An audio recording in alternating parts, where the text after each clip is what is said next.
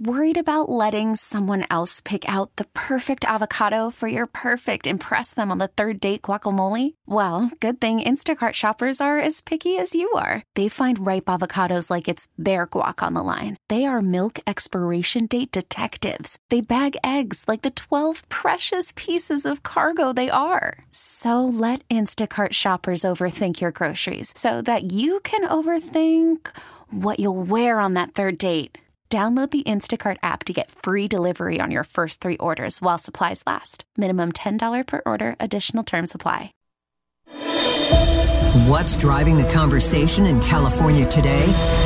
Every weekday at this time, we explore a topic that's making news in our state. This is the State of California. Good afternoon. I'm Doug Sovereign, KCBS political reporter and host of the State of California, along with Patty Rising and Brett Burkhart. Former President Trump has returned to New York ahead of his surrender tomorrow after being indicted by a grand jury. The charges against Mr. Trump will be unsealed tomorrow amid extraordinary security and heavy police presence around the courthouse in Lower Manhattan.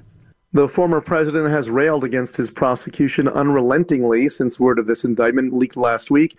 He's warned of death and destruction if Manhattan DA Alvin Bragg proceeds with this case, rallying his supporters to oppose what Trump calls political persecution, and of course raising a lot of campaign cash through constant emails. After he's booked and arraigned tomorrow, shortly after 11 in the morning our time, Mr. Trump plans to fly back to Mar-a-Lago in Florida and deliver a speech. That'll come around 5 o'clock our time. For more on what's coming and what could happen next, we are joined live today on the KCBS Ring Central Newsline by Dr. Lawrence Rosenthal, chair and lead researcher of the Berkeley Center for Right-Wing Studies at UC Berkeley. Thank you so much for being with us. All right, so far, Trump is playing the victim. He's being persecuted. It's all a witch hunt. That seems to be playing very well with his base. What do you make of how he's playing this and the positive reaction to it from his core supporters? Well, there's two dimensions to look at. One is the core supporters being the essentially the MAGA universe. That's on the one hand, and on the other hand, there's the Republican Party itself. I think that the outstanding question relative to the supporters is whether there will be something like what we saw January 6th. In other words, there has been the kind of provocation from Donald Trump that we saw before January 6th. But I think the circumstances are so different now from January 6th that it's unlikely.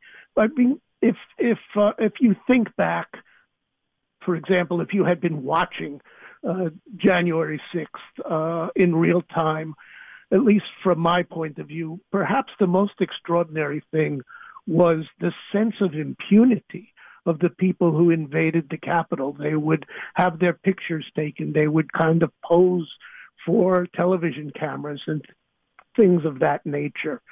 That sense of impunity is gone. The arrival of a new Justice Department, which has pursued with great energy the people who were involved in January 6th, and many of them are now in jail. That sense of impunity which permitted January 6th, I think, is gone. So that it seems to me unlikely that you're going to get anything which resembles what we saw on January 6th. There may be, of course, things like lone wolf attacks, but they are unlikely to be many of them, or a significant experience of that in New York. They may take place elsewhere where people are less mobilized to prevent it. Insofar as the Republican Party has responded to the indictment, basically the support that Trump has gotten and the way in which his lead has improved over, according to the polls, over Ron DeSantis is very striking. If I were to, as succinctly as I can, explain the response of the Republican Party, it would be that no one in the party wants to be the next Liz Cheney.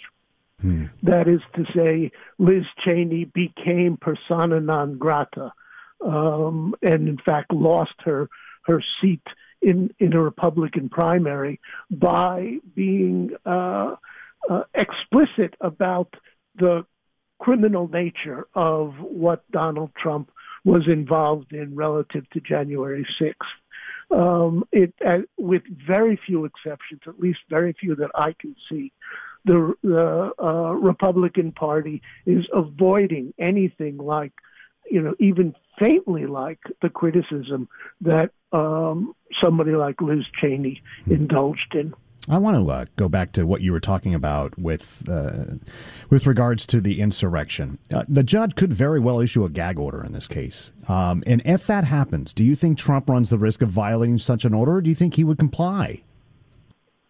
It's a very good question. One answers a question like that based on a judgment of Trump's history and, in some extent, his personality.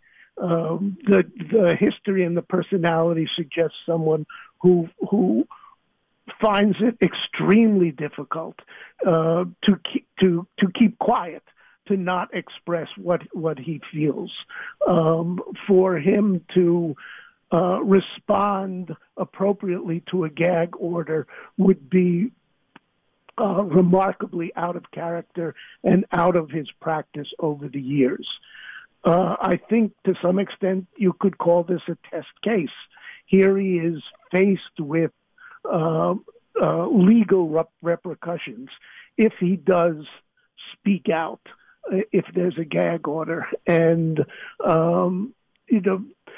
he may have a calculation or even an instinct that says, I will break this gag order because that's what my public persona is. That's what people love about me. That's what his followers love about him. And he may play to that audience.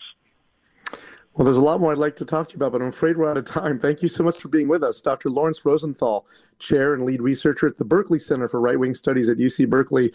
We'll see how this all plays out tomorrow and in the days and weeks ahead. Hey, Rob Bradford here. I have set out on a mission with my good friends at FanDuel to prove what I have known for some time. Baseball isn't boring.